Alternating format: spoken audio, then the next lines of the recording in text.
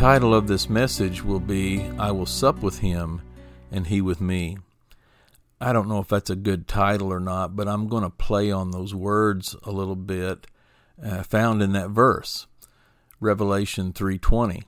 And if you want to, you can go ahead and make your way over there and look at it.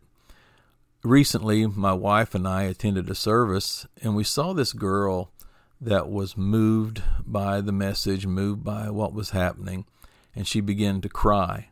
And something happened that upset us. It bothered us. And I spent days thinking about it and praying about it, meditating on it. And so I began to look for a verse in the Bible or some story or something that about women crying. And the obvious story is the one where the woman washes Jesus' feet with her tears. And as I'm reading that story, I see a verse that my mind jumps over to Revelation 3:20. And let's look at it for a moment. I'm not going to preach the message or preach this message from Revelation, but it's a story we're all familiar with. I mean, everybody's heard the story of the lukewarm Laodicean church. I mean, if you've never heard any other message out of the book of Revelation, you've heard that one. Every preacher, every pastor's got their own little lukewarm church sermon that they do. And so you've heard this. You've heard these verses. And Jesus accuses the church of Laodicea as being neither hot or cold. And he says, I would that you would be hot or cold. And because you're not either hot or cold, I will spew you out of my mouth. He gives them that kind of a threat. And so we know the story. But in that story, there's this famous verse. It said, Behold, I stand at the door and knock. If any man hear my voice and open the door, I will come in to him and will sup with him and him with me. That is a very popular verse when it comes to doing things like evangelism. I have led people to the Lord using this verse, and I emphasize that like Jesus is a gentleman. He stands at the door and he knocks. And he's just not going to barge in and impose himself upon you. He's going to wait for you to open the door to invite him in. And when he opens the door, he's going to take advantage of the invitation and come in. And he's going to sit across from you, and he's going to try to reveal some things about himself to you. He's going to try to reveal some things about yourself to you. You see what I'm saying? And so the Lord's up to something. And so I've used that verse many times. I've led people to the Lord using that verse. In fact, I have some gospel tracts that are made up, kind of a modified Roman road kind of a tract. You know, all have sinned and fallen short of the glory of God. Amen. The wages of sin is death, but the gift of God is eternal life. And if you confess with your mouth the Lord Jesus and believe in your heart that God raised him from the dead, you shall be saved. And then I'll go into this, behold, Jesus says, Behold, I stand at the door of your life, the door of your heart. And if you hear him, you hear his voice, you open the door, he'll come in and he will sup with you and you with him. And I've used that verse. I've seen people saved using it. But sometimes people will correct me on that, saying, well, you shouldn't even be using that verse. That's not how that verse is to be used. That's a misrepresentation of that verse. It's not used in an evangelistic sense. And they're quick to point out that it's not like an individual he's talking to, rather he's talking to a church.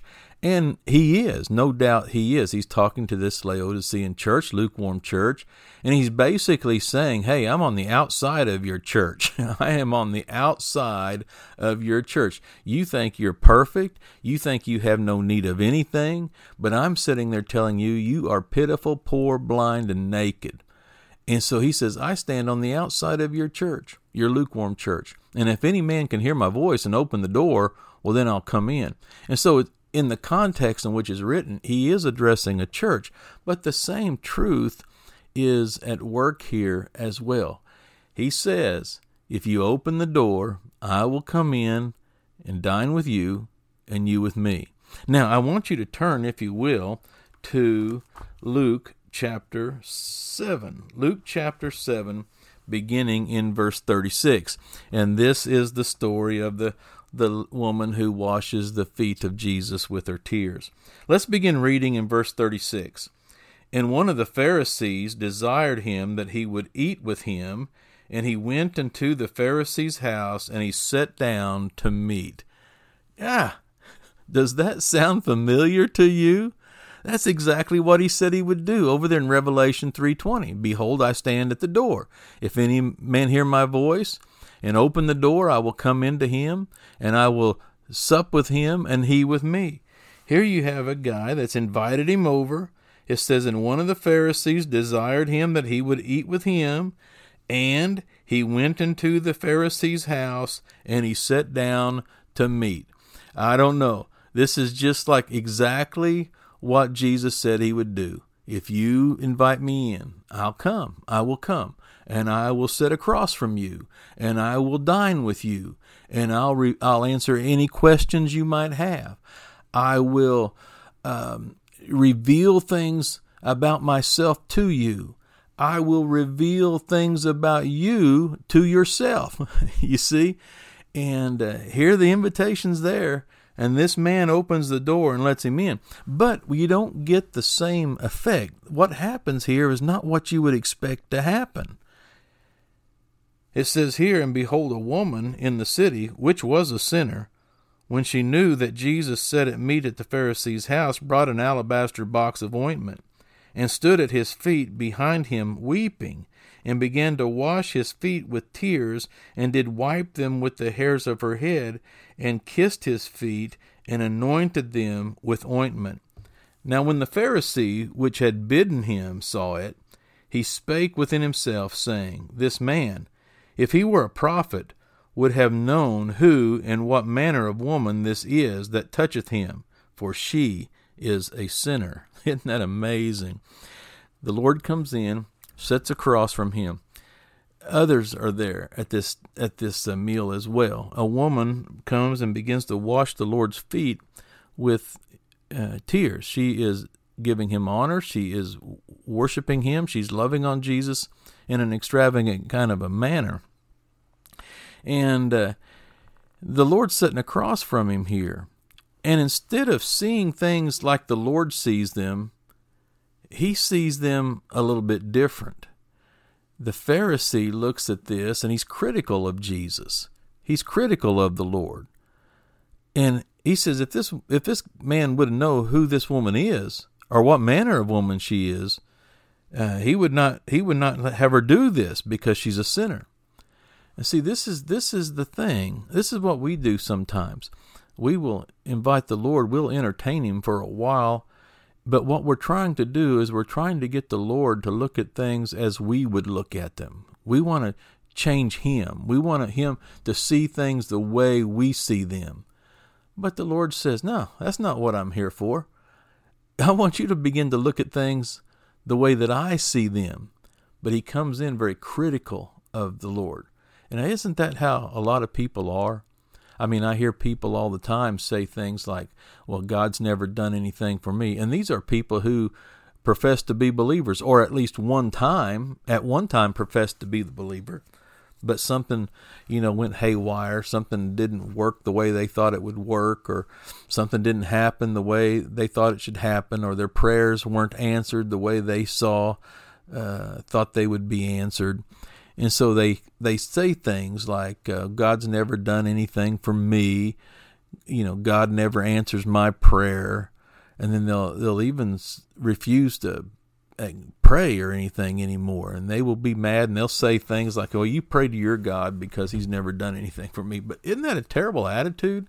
And see, the problem is that you're looking at things from the wrong perspective. You're sitting there looking at things from a selfish, inwardly kind of turned thing.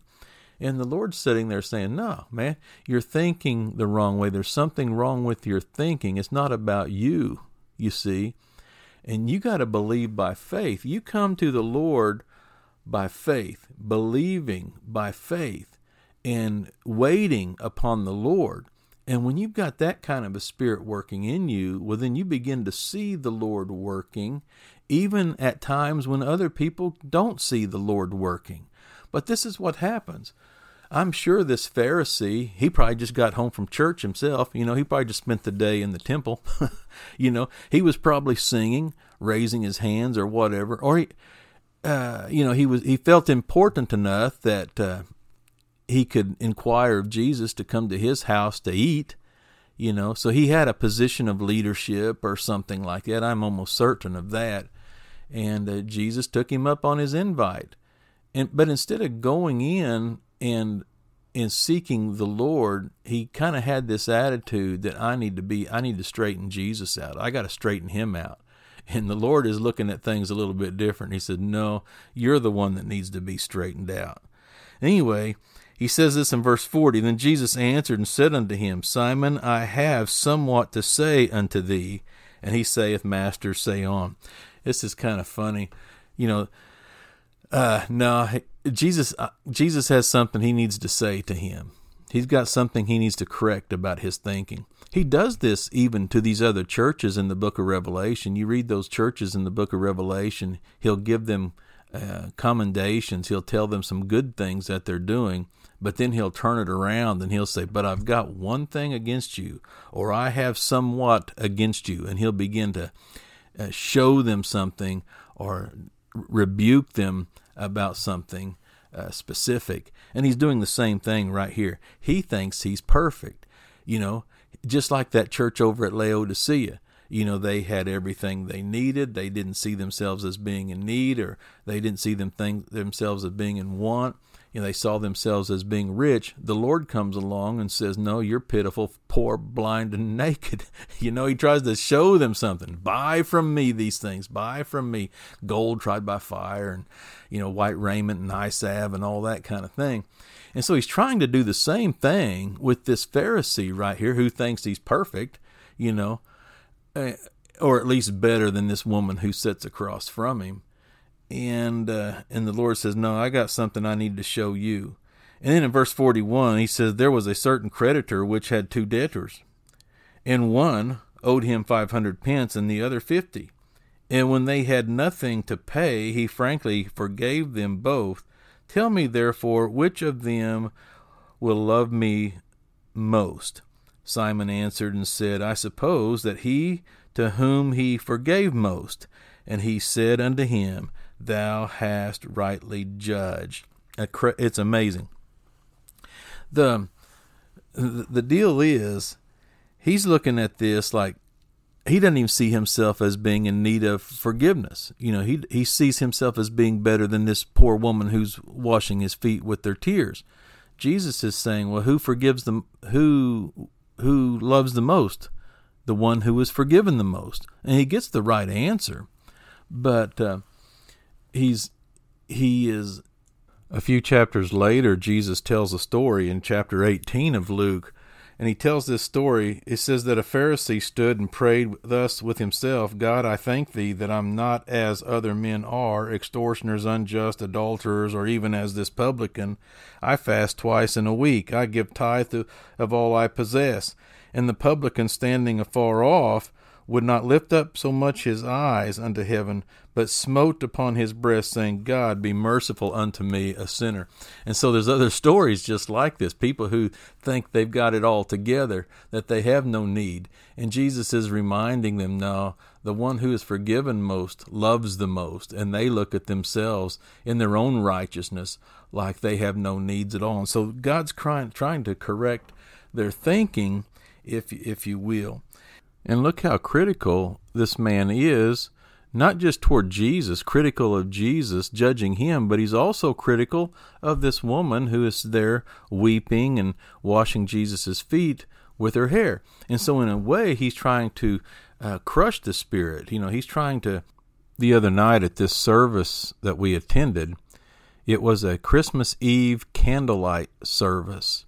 And it was a good service. I mean, the Lord was really working. The Lord was moving. It was very good. It wasn't a very long service. It was only about 30 minutes long. We sang Christmas hymns and things like that. And there was moments where different families in the church would get up and they would share portions of the Christmas story. And then the pastor got up and shared a little devotion about how light penetrates the darkness. He did a great job. And and things. But it was a very moving service. And when the pastor wrapped up his message, the lights all kind of dimmed down, and they light the candles, and they begin, one by one, the candles are being lit in the room and everything. Well, there was a family sitting in front of my wife and I, and it was like a grandmother and a grandfather, the parents. There's a mother and father there with their kids, and but the girl, there was a young girl there, maybe about 13 years old, and you could tell these people weren't all churched. They might have been saved or Christians or identified themselves as Christians or called themselves Christians, and I imagine most of them were. My guess is some of them were there. They were only there just to kind of appease grandma and grandpa or something like that. But the mother of this girl was the type of person, she was uncomfortable in there. And she was kind of a distraction. Have you ever seen those people who they refuse to listen to what the Lord is up to? I mean, they are determined not to hear anything. And then to make sure nobody else can hear anything around them, they're a distraction to everybody else as well. Well, this woman, the mother of this girl, was like that. Well, when the service was going and it got down after the pastor was, gave a little gospel presentation and everything like that, this girl was moved. I mean, she was moved to tears. And the mother looked over there at her and mocked her and started laughing at her. And whatever the Lord was up to, that mother just squashed the spirit in that girl. I mean, and killed whatever the Holy Spirit was doing. And I thought to myself, man, isn't that sad? It's sad. I mean, I hated it. It really bothered me. But I got to thinking, the same thing happens a lot, even with me. And don't think that we're not capable of doing the same thing. There are times I can be at a church and I'll be preaching, and man, the Holy Spirit will start doing something. I mean, it doesn't happen often, and so when it does happen, you realize it's going on. And there may be people moved to tears, or something starts to happen. You can tell that God's up to something. There's some kind of a spiritual thing happening. But it makes the pastor so nervous he can't stand it anymore, and he'll cut it short or cut it off, or he'll come up and he'll make a silly comment, or he'll make a comment about something he saw on the internet or something like that. And whatever the Holy Spirit was doing is squashed just like that, But, I'm capable of doing the same thing. There are times my wife, she'll be watching something, or she'll read something, or see something, or hear something, and it's moved her to tears, and I'll look over there and she's crying or got some tears coming down. I'll look at her and I said, what are you crying about? I may not be as mean about it, but I can squash whatever the Holy Spirit is trying to accomplish and everything as well. And I can see that happening here, same kind of a thing in this with this attitude that this Pharisee has concerning Jesus and the woman who is washing his feet. Anyway, in verse 44, it says, And he turned to the woman and said unto Simon, Seest thou this woman? I entered into thine house, thou gavest me no water for my feet, but she hath washed my feet with tears, and wiped them with the hairs of her head. Thou givest me no kiss, but this woman, since the time I came in, hath not ceased to kiss my feet. My head, which with oil thou didst not anoint, but this woman hath anointed my feet with ointment. Wherefore I say unto thee, her sins, which are many, are forgiven, for she loved much. But in whom little is forgiven, the same loveth little. So he's trying to say, look at it this way, guy. Look at it this way. And then he turns to the woman and says, thy sins are forgiven. It's not the emotionalism or anything like that. I look at this foot washing, the woman washing Jesus' feet. She's giving him honor. She's loving on him. She's worshiping him. She's moved to do this. This is the first work in which we are called to do. But I look at these things like you're joining in the ministry of Jesus. You see, those feet are the feet that have been out doing ministry. Those feet are the one that has ministered to the poor, and they've ministered to the widow and things like that. The Pharisee, who sees himself as being better than everybody else, and above all of that, he doesn't want to have anything to do with the feet. And I've heard the stories and the stuff about how it was customary for people to wash their feet when they come in, and they normally had servants do it and all that kind of stuff. Yeah.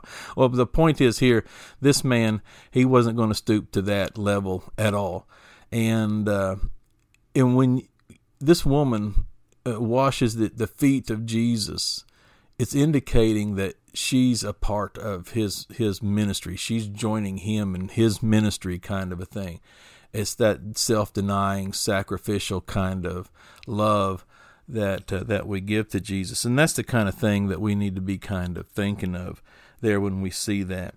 But anyway, that's the thoughts that I'm having concerning this. And man, we need to be careful about things. We need to be careful of the way we see ourselves. We need to be able to esteem others better than ourselves. We need to be able to lift others up and, that kind of thing. We don't want to squash what the Spirit's trying to do, and sometimes we do. And I don't know if we know we're doing it or not, if it's intentional or not intentional, but we need to be cautious of these kind of things and not stop or try to hinder what the Holy Spirit is trying to do, rather pointing people to the Lord. And so you'll go home. After this message is over, you'll click off the recorder and all that, and you'll go about your business.